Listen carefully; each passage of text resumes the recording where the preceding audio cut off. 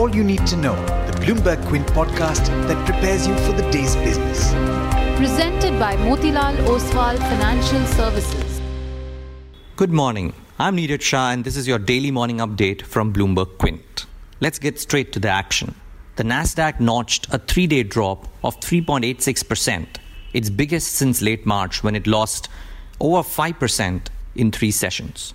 Shares of Facebook and Netflix fell 2.2% and 5.7% respectively. Amazon declined 2%, while Google parent Alphabet fell 1.8%.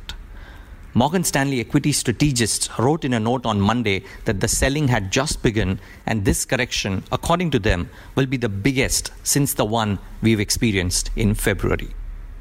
In international news, China's top diplomat mocked the US perplexing trade complaints. The foreign minister of China said that China would be willing to reopen trade negotiations with the US if the Trump administration took a less combative approach. Crude oil edged up 2.1% in overnight trade, boosted by signs of tight supply, whereas precious metals such as gold were steady ahead of the US FOMC meet.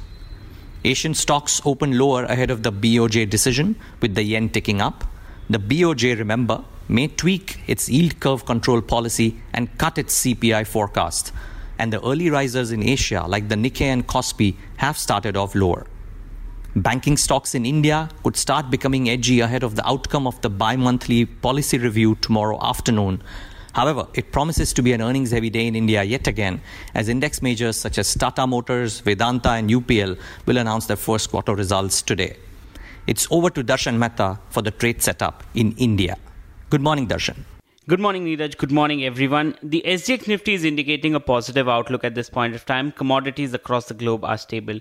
But back to earnings, 4 large Nifty companies will come out with numbers today: Power Grid, Tata Motors, UPL and Vedanta. Among the larger mid-caps, you have counters like Ajanta Pharma, Astral Poly, Bank of India, Bharat Electronics, Castrol, GSFC, IFL, Mahanagar Gas, Raymond, V-Guard Industries. All these companies will report numbers today. Lots of numbers that came out after market hours yesterday. Among the strong ones include Axis Bank, Avenue Supermarts, IDFC Bank, Oberoi Realty and Texmaco Rail. In terms of numbers which were in line or mixed, you have Tech Mahindra, GSPL, Mahindra Life Spaces, Sharda Cropchem and Gujarat Gas. While weak numbers were reported from Interglobe Aviation, Idea Cellular, IDFC and Jaiprakash Associates. In terms of stocks to watch, HDFC Bank QIP opens. The floor price is set at 2179.13 per share.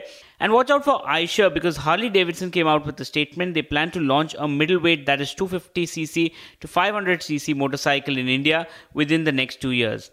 In terms of bulk deals, the company that was listed yesterday, TCNS Clothing, Steinberg India Opportunity Fund bought in 3.2 lakh shares in the company, and Small Cap World Fund sold in 0.7% stake in Talwarkar Lifestyles. In terms of funds meeting a lot of companies, Tata Steel will be in focus. They're meeting HDFC Mutual Fund, DSP BlackRock and many other investors today.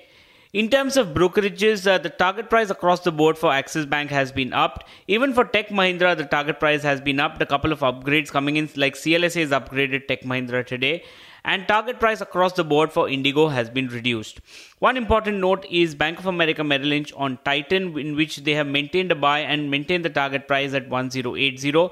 They say that the correction offers attractive entry levels into the counter. So watch out for Titan also in trade. But there's much more you need to know before trade actually starts. For that, log on to our website, bloombergquint.com, and click on the All You Need to Know tab and you'll be prepared for morning trade. Thanks, Darshan. And to you listeners, thanks for listening in and have a great trading day ahead. This is Neeraj Shah signing off.